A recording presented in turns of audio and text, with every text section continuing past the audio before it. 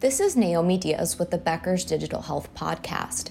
Here's your daily industry news briefing for today, October 25th. First, Apple employees have discussed using its mixed reality headset, Vision Pro, as a tool to diagnose and treat mental health issues, the information reported. People familiar with the matter told the publication that Apple could use the Vision Pro's cameras and sensors to analyze an individual's facial expressions to identify depression, anxiety, stress, or post-traumatic stress disorder. According to one of the sources, the Vision Pro has the potential to present images and sounds that could have a positive impact on the wearer's emotional state.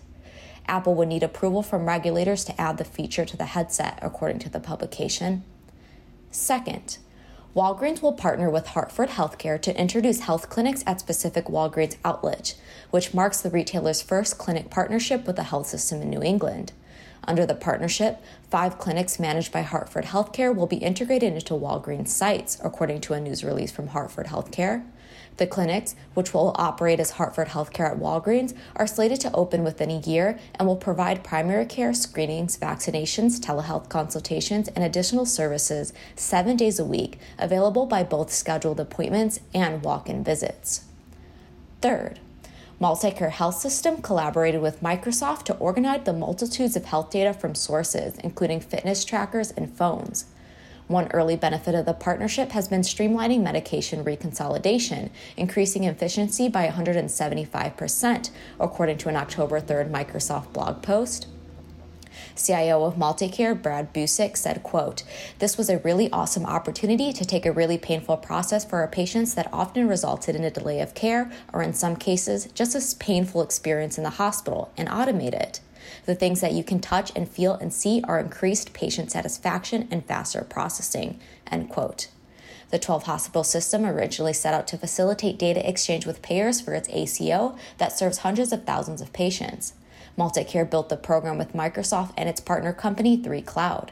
After launching the interoperability solution in February, the health system experienced a cost savings of $50 per chart and a 65% drop in labor in the first 3 months.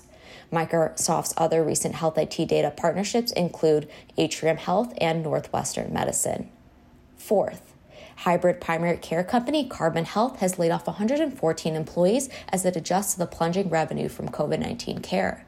Carbon Health has primary and urgent care clinics across the country and also offers telehealth through its proprietary mobile app and EHR. The company also went big on COVID-19 testing and offered its software for vaccination campaigns. The company notified the state of California that it had laid off 199 employees October 9th, but a Carbon Health spokesperson told Becker's that some workers stayed on in other roles. The cuts amounted to 5% of its workforce. The spokesperson said, quote, "We made the difficult decision to reduce our workforce and align clinical staffing to post-COVID-19 demand levels.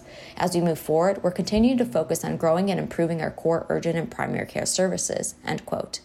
If you would like the latest health IT and digital health industry news delivered to your inbox every morning, subscribe to the Becker's CIO and Health IT Review e-newsletter through our website at www.beckershospitalreview.com.